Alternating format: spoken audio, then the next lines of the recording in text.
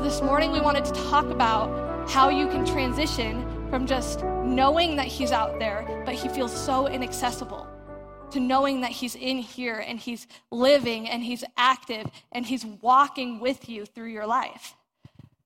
So I wanted to start with John 15:15.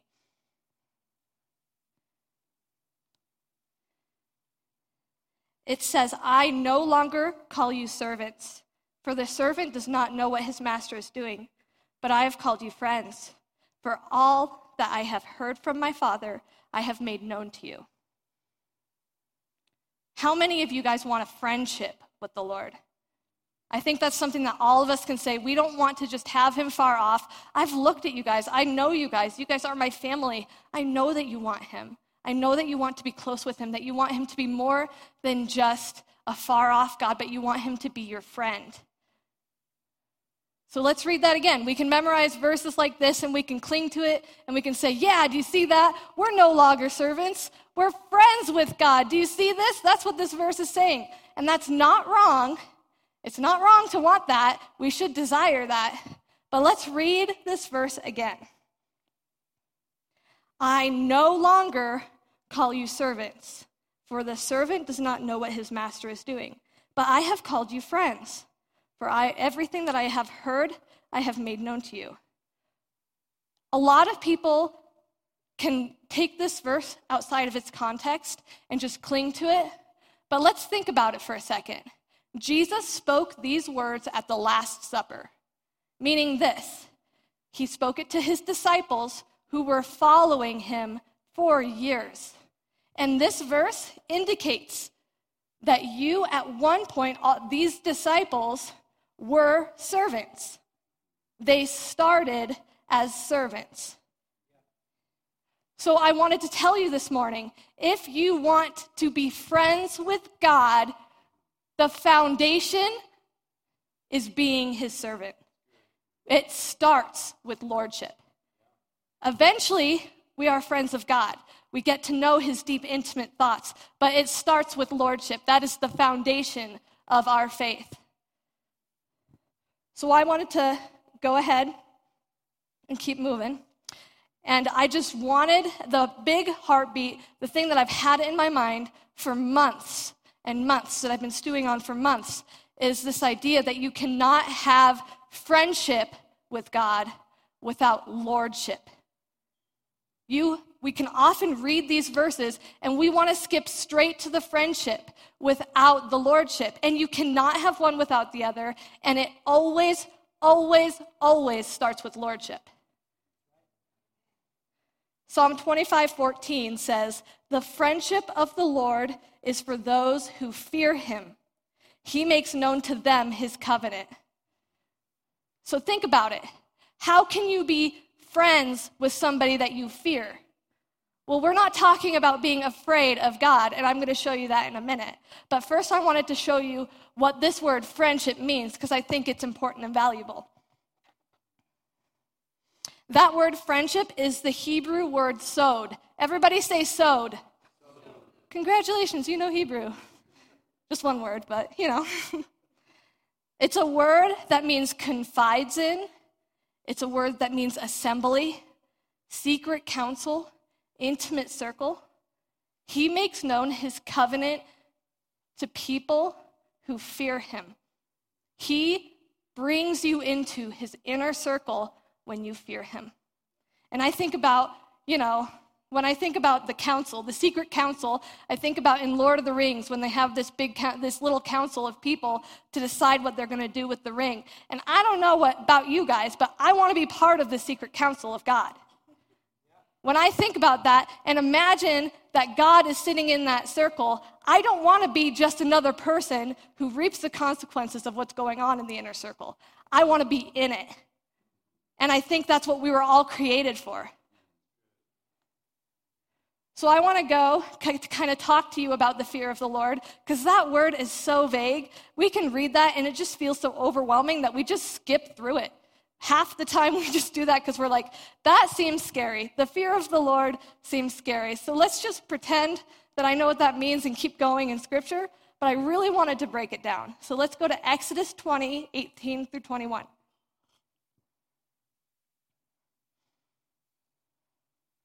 Wow, no pages are flipping in Bibles. That's cool. You guys all have phones. Okay, so this scripture takes place when Moses and the people of Israel go out of Egypt and they're at Mount Sinai. Now, if you don't know what Mount Sinai is, that in the Old Testament is this big landmark that the people of Israel just love to talk about because it is the place that God came. It's a place that his glory was shown. And because of that, this is really important. And I'm going to be talking about the difference between fearing God and having a fear of the Lord. So let's read it. Now when all the people saw the thunder and the flashes of lightning and the sound of the trumpet and the mountain smoking, the people were afraid, and they trembled. And they stood far off and said to Moses, "You speak to us, and we will listen, but do not let God speak to us, lest we die." Moses said to the people, "Do not fear, for God has come to test you, that the fear of him may be before you, that you may not sin." The people stood far off while Moses drew near into the thick darkness where God was. So we're talking about the Israelites going to Mount Sinai. Now God basically said at the base of the mountain, all of the people of Israel are supposed to show up, stand right there. They cannot go up the mountain, but they can stand right there, and I want to show my glory, and I want to show how powerful I am and how big I am, and when they see that, they will fear me, not scared, but they will be in awe of me and how big I am, and that will keep them from sinning. And that was God's plan. That was his desire for the people of Israel. But here we have a very different picture of fear. We have the people of Israel who are supposed to be here looking up at the mountain and seeing the glory of God. And actually, the reality is they're like, "You do it, Moses. Go, Moses." They were scared. They were scared of God. They were scared when they saw it, how big he was and how glorious he was. And instead of knowing who he was and that he was for him, they were scared of God. Now that is not the fear of the Lord. That was not what God's best was for those people. So here we have those people who are supposed to be magnifying God, seeing how big he was, and that was supposed to keep them from sinning, and they're far off. And in contrast, here we have Moses, who's literally walking into the clouds that are like, he's going in. He had a fear of the Lord because he wanted to be with them. Now, by the way, Moses was known for being a friend of God. That was one of the things that he is talked about in the Bible.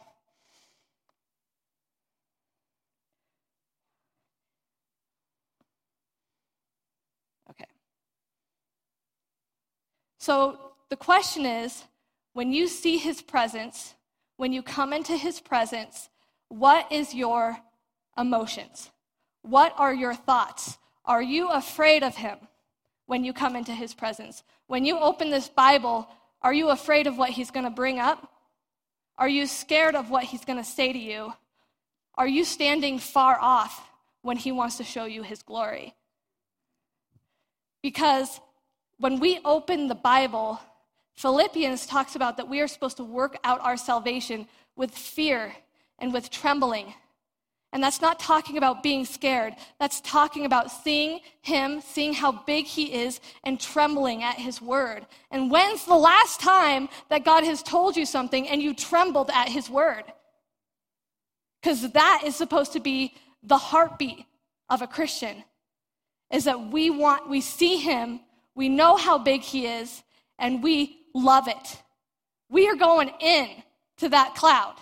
We see how big and how giant he is, and we're not scared. We're not the sort of people who shrink back. When we are a Christian, that means we're going into the glory.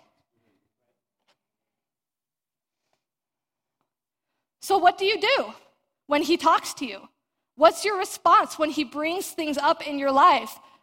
I always tell my children, slow obedience is disobedience. How quick are you to obey the voice of God in your life? Now, when God told Abraham to sacrifice his son, what did he do?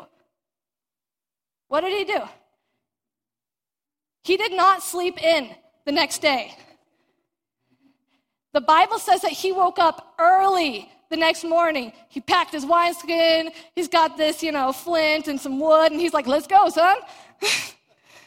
Some people believe that he believed in the power of resurrection before Jesus was ever born.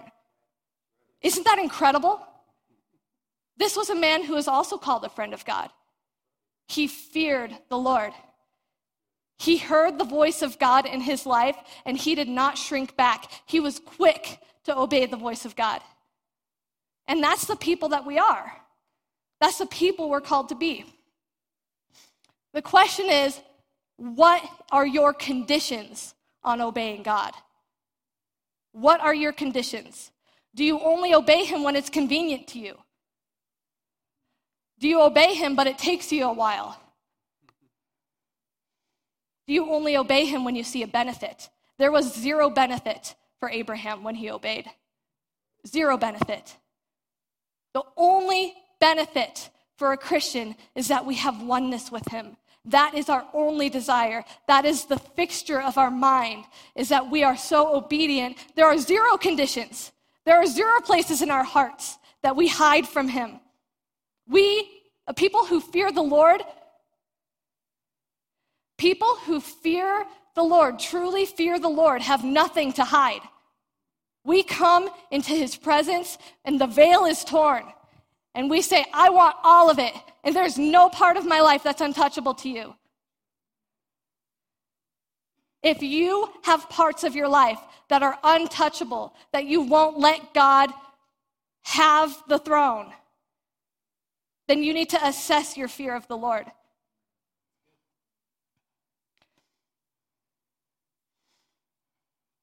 Because we want God's eyes on us. And true fear of the Lord, the Bible says in Psalms that God's eyes are on those who fear him. God's eyes are on those who fear him. And if you feel like God's eyes are not on you, think about it. Assess it. Ask yourself why. Because God does not love Daniel more than he loves you. God does not love Tim more than he loves you. His eyes want to be on you, but he cannot look at sin. And he cannot look at people who do not fear him. The fear of the Lord is what brings you to intimacy. The fear of the Lord is what brings you to friendship. We want to skip the fear and go straight to the friendship, but that is not the way the kingdom of God works. It is not. So I wanted to share with you a story about me. A while back, Isaac, me, the kids, we went on a trip to Idaho Falls for a vacation this summer. It was the end of July, and I had been struggling because when I was single, I would spend hours in his presence, just enjoying the Lord and allowing him to poke and prod me and allowing myself to just have such oneness with him. And I still spend time with him every day, but during this trip, I was struggling because I was like, I really want to have time without my kids, without my husband, and just be with him. I want to just be with him all the time, and I long to be with him, but I feel like even though I'm spending time with him, and even though he's talking to me, he's so gracious, I want to spend one-on-one time with him. And so I had been crying out for a while. I mean, people who are close to me can attest, I've been struggling with this for a while, and God finally gave me my answer. I was angry about it. Psalm 119, 147 says, I rise before dawn and cry for help. I hope in your words. I am not a morning person. Let's read that again. I rise before dawn. I rise before dawn. I am not the type of person that you want to see at 7 a.m., okay? I'm the person you want to see at 10 a.m. And when I have little kids, I do not want to sacrifice more sleep. And let's be honest, it was not just God telling me that I should wake up early. Everybody around me had told me, have you thought about waking up early? Rachel told me, McKenna told me, Carrie wakes up early. There were a lot of people who were like, maybe you should think about waking up early, I don't know. And I was like, absolutely not. Absolutely not. I'm not going to do it until God himself tells me. Well, let's be honest. When God himself told me, I did not want to do it. I did not want to do it. And this was not the only verse he gave me. I mean, it was verse after verse after verse. I think it was probably 5 different times that week that God had spoken to my heart, and it wasn't loud. He had spoken to my heart, wake up early to meet with me. And I didn't do it. A month and a half went by, guys. A month and a half. And I realized something. I did not fear him in this area of my life. My sleep was more valuable than my obedience. Now, it's not a sin for everybody because God had spoken it to me. But the Bible says that if God has told you what to do and you do not do it, it is sin. I didn't fear him. And I had a lot of people, I was honest about it. I said, this is what God's told me to do. I pray that, can you just pray for me that I have strength to do it? Luke even said, I'll text you when I wake up. And Anna's like, yeah, do it to me too. So Luke texted both of us for a week straight. And I did not answer him. I left my phone on silent because I do not want somebody to wake me up. And we can laugh about it, but the truth is this. God had told me to do something. He told me to do something, not because he was angry at me, not because he wanted to, discipline me, so he's like, I'm just going to bring this into your life to torture you. But because he loves me, he gave me an answer. And I didn't want his answer. So I said, this part of my heart is untouchable. Don't you dare touch my sleep, God. And you know what happened? After a few times, over and over, he let me. He let me. He was still there. He still talked to me about other things. But I knew in my heart there was something between me and him. So this week, I finally woke up. Monday morning, 6:45, I woke up, and I only got 15 minutes before my kids woke up, but it was 15 minutes of pure agony that I spent in the presence of God. Tuesday morning, I woke up begrudgingly, got another 15 minutes in. Wednesday morning happened, and Wednesday morning, I got it, because I didn't feel God those first 2 days. The third day, I mourned in his presence. I said, I can't believe I've done this to you. You're the God of my life. And I told you there was an area you couldn't touch. And I can't say it because it hurts his heart. When we're disobedient, he is not just another person. He is the God of the ages. And I told him no. And that hurt his heart. And for the first time, that third day, Wednesday morning, I felt his presence fall. And I felt him with me, communing with me. Because for the first time, we were both grieving together at what I had done. We were on the same page, and we could finally move forward. So the question is this: what in your life have you not given to him? What in your life is untouchable? Because it's not supposed to be untouchable. You do not fear God if you have things that are off limits. I'm going to give it to Isaac. How am I supposed to follow that?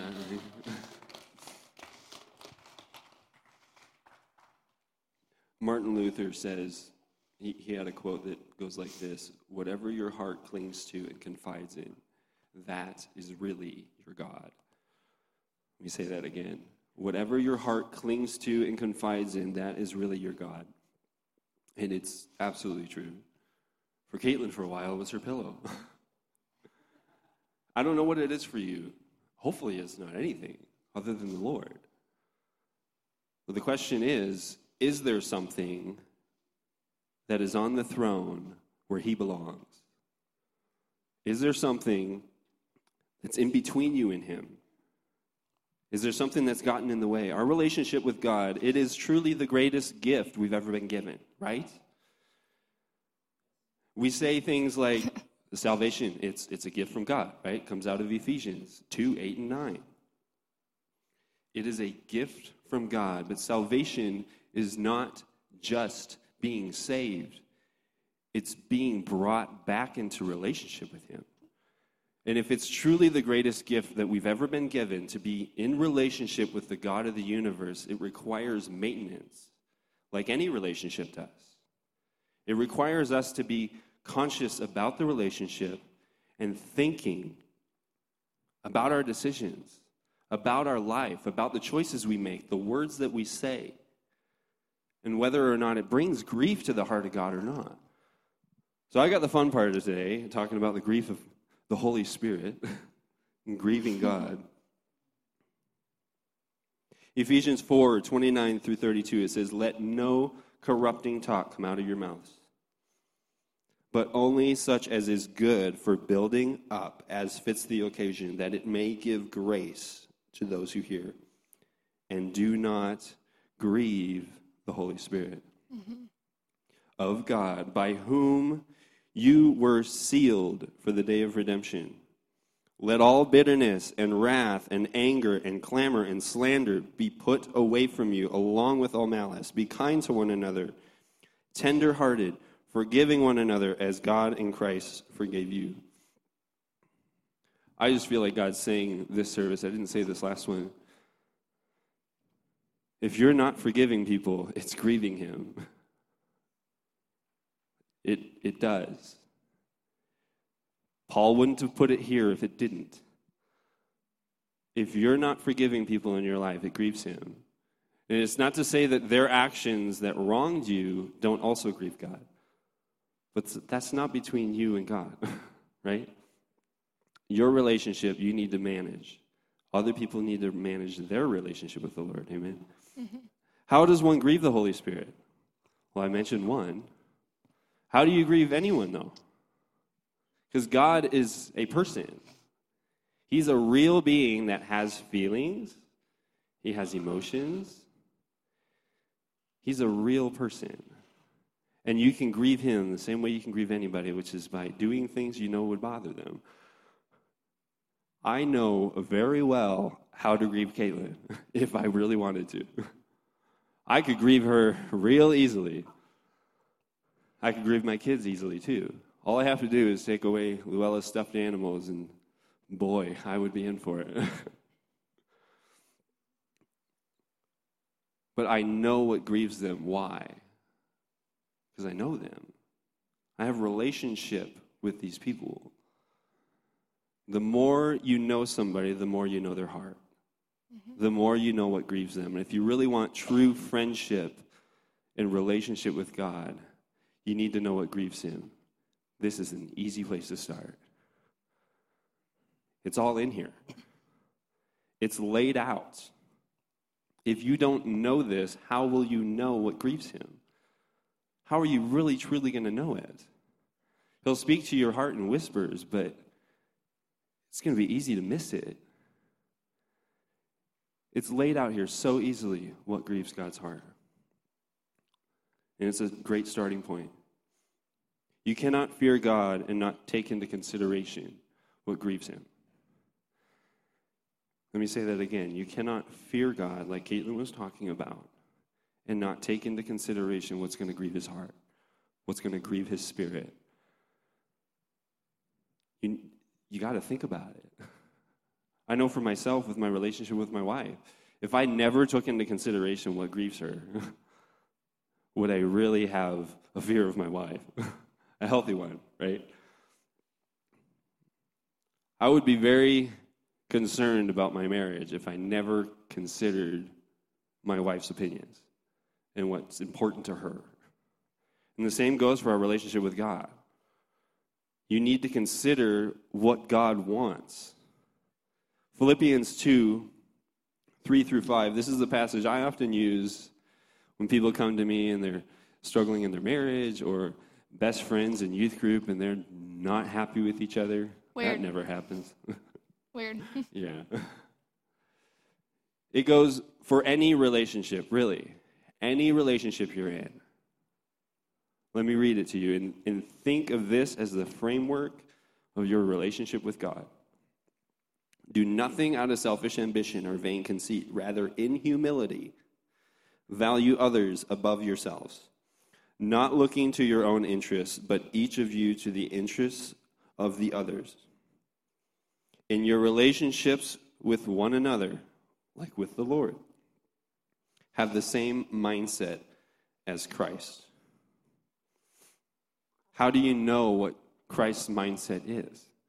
If you read it for yourself, what follows, Paul lays out the life that Jesus lived. And he says that he was obedient, even to death on a cross. He was obedient to the point of where his life was in jeopardy. And he said, your will, not mine. It was all obedience. It was him putting the interests of the Father above his own interests. You hear it in the garden when he says, Lord, if there's any other way, take this cup of wrath from me. I really don't want it. But what does he say? Not my will. It's yours. What are God's interests? They're found in here. They're found in his word. We live in the most biblically illiterate time of the world, really, other than before the Bible was written. But we know the Bible as Christians across the globe, maybe just America, I don't know. We do not know the word. So no wonder why there's so much grief towards the Holy Spirit that's taking place in the church today. Because we don't know it, or we're kind of familiar with it, but like Caitlin said, we say, I'm not going to put you in that place. You're not allowed to touch that. But here, Lord, yes, friendship. I want it. You can't have it without lordship. Ephesians, carrying on from the passage in Ephesians I read earlier. Ephesians 5, 1 through 2. It says, therefore, be imitators of God as beloved children, and walk in love as Christ loved us and gave himself up for us, a fragrant offering and sacrifice to God. This word imitators is a Greek word that we in English get the word mimic from. You look the same as them. You're copying everything they do. And I got a funny example from this last Wednesday. I'm a youth pastor. Luke was preaching, and there was a couple of youth that were fooling around. They will remain nameless. And I had to sit between them. I chose to sit between them. Maybe it wasn't the best decision. Because when I sat between them, one of them immediately starts mimicking everything I'm doing. Like, no joke. You guys ever had a copycat? I mean, I sit down, the way I'm sitting, they mimic. Where I scratch and itch, they're mimicking. If I wipe my nose, they're mimicking it. If I moved my hair, every move I made, they were copying me. And I'm thinking, why can't I get them this focused in any other areas? But here's the thing.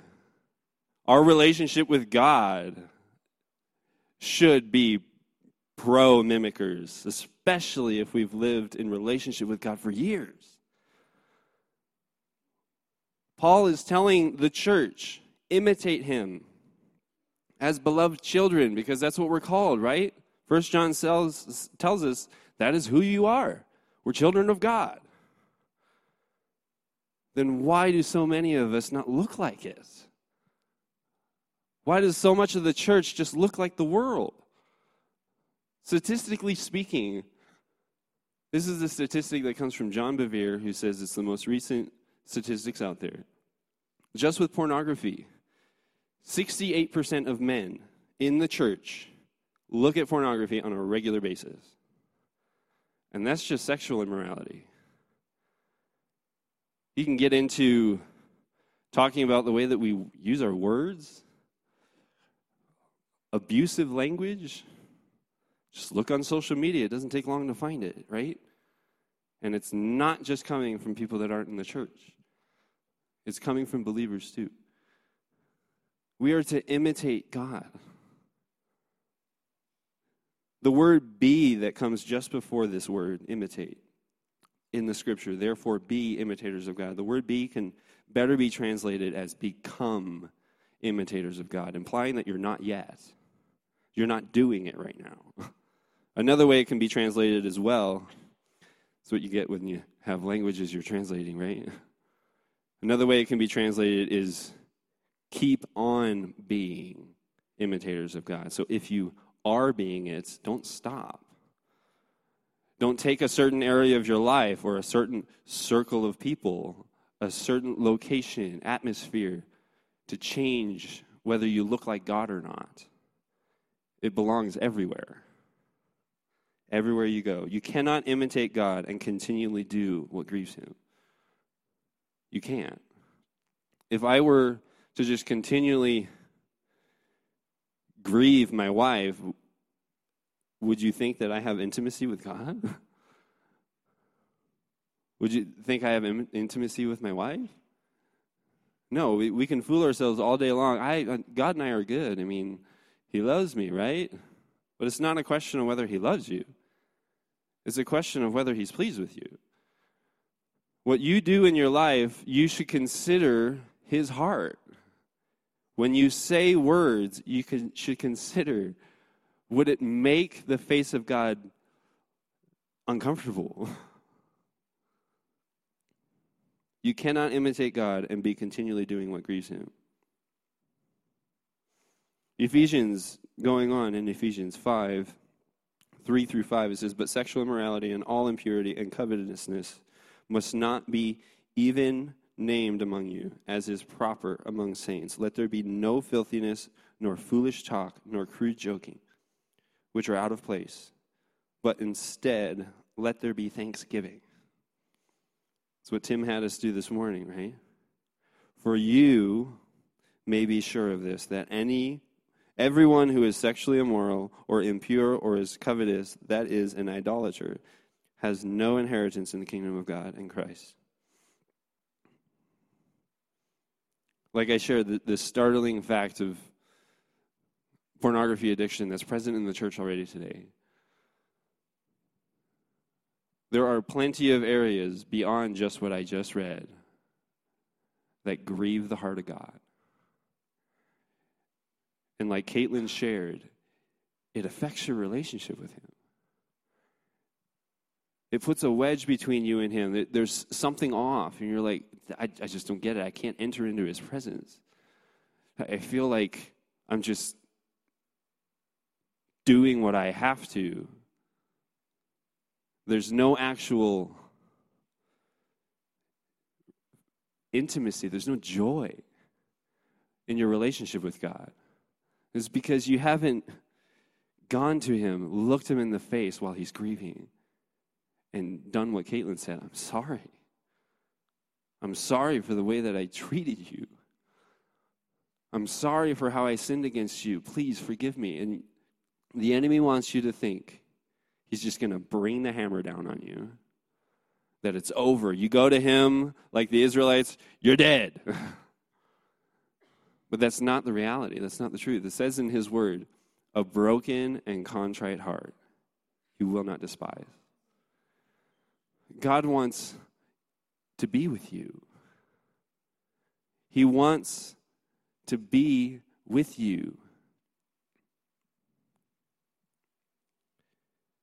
Imitators of God, that's what we're to walk like. It's not about whether God loves you. Because he does. Amen. James 4:4-10. I want to give a little context to this passage.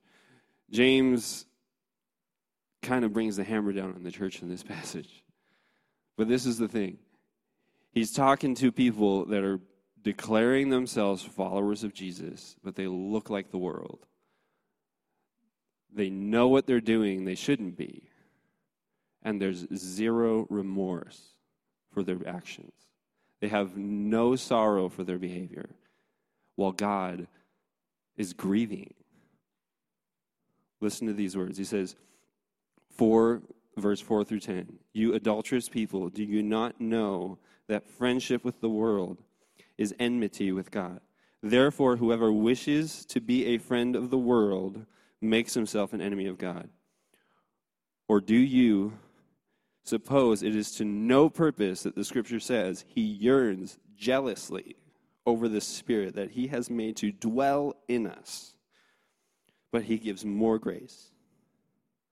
Amen for grace. Therefore, it says, God opposes the proud, but gives grace to the what? The humble. Submit yourselves, therefore, to God. Resist the devil, and he will flee from you. Draw near to God, and he will draw near to you. Cleanse your hands, you sinners. It's talking to the church. It says, you sinners. And purify your hearts, you double-minded. Be wretched and mourn and weep. Let your laughter be turned to mourning and your joy to gloom. Humble yourselves before the Lord, and he will exalt you. They showed no care at all that what they were doing was grieving God.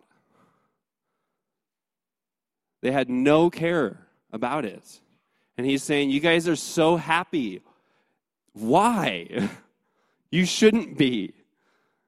Because what you're doing is breaking God's heart. Why are you filled with so much joy? It should go to sorrow. Because it's your turn to grieve now. When you come to God, you grieve with him. He changes you. The fear of the Lord is where friendship begins. It's also where it ends. Why does it grieve the Holy Spirit so much? It says there, the Holy Spirit is dwelling in them. Have you thought about the way you speak, the things you do, the actions you make, as if it's God's temple doing it? Because that's the reality. You're having the temple of God do what you're doing. And that should grieve you. It should break your heart. It'll never get beyond this place of struggle in your relationship with God until you come to his face and say, Lord, forgive me. I'm done grieving you. I know that there's this elephant in the room every single time I try to get in your presence. And now I know why. James is giving them a chance, an opportunity to get things right with God. He says, you're still breathing, there's still a chance. Get it right. Don't go on living this life that you're doing and think that you're really an imitator of God, because you're not. We are to be imitators of him. It says in 1 Thessalonians 5:19-22, do not quench the Spirit. Say, do not quench. And it says, do not despise prophecies, but test everything. Hold fast to what is good. Abstain from every form of evil. We can get on this perspective of, well, that's legalism. Well, Jesus was legalistic then, right? It's not a matter of legalism. It's a matter of obedience. That's what it's all about. This word quench can also be translated as stifle, which is the idea of suffocating a fire. When you suffocate something. Now imagine if I were Caitlin in conversation with me, and I'm scared to even do this right now, and I just go like this, as she's talking. Watch it, Derek. It's insulting, right? But how often do we do that with our relationship with God? He whispers to us, and we just shut him up. We say, no, I don't want to hear it. We say, can you talk about something else, please? No. God is all good. He's all perfect. His will is perfect for your life. So why would you want to quiet him? Why would you want to quench the Spirit?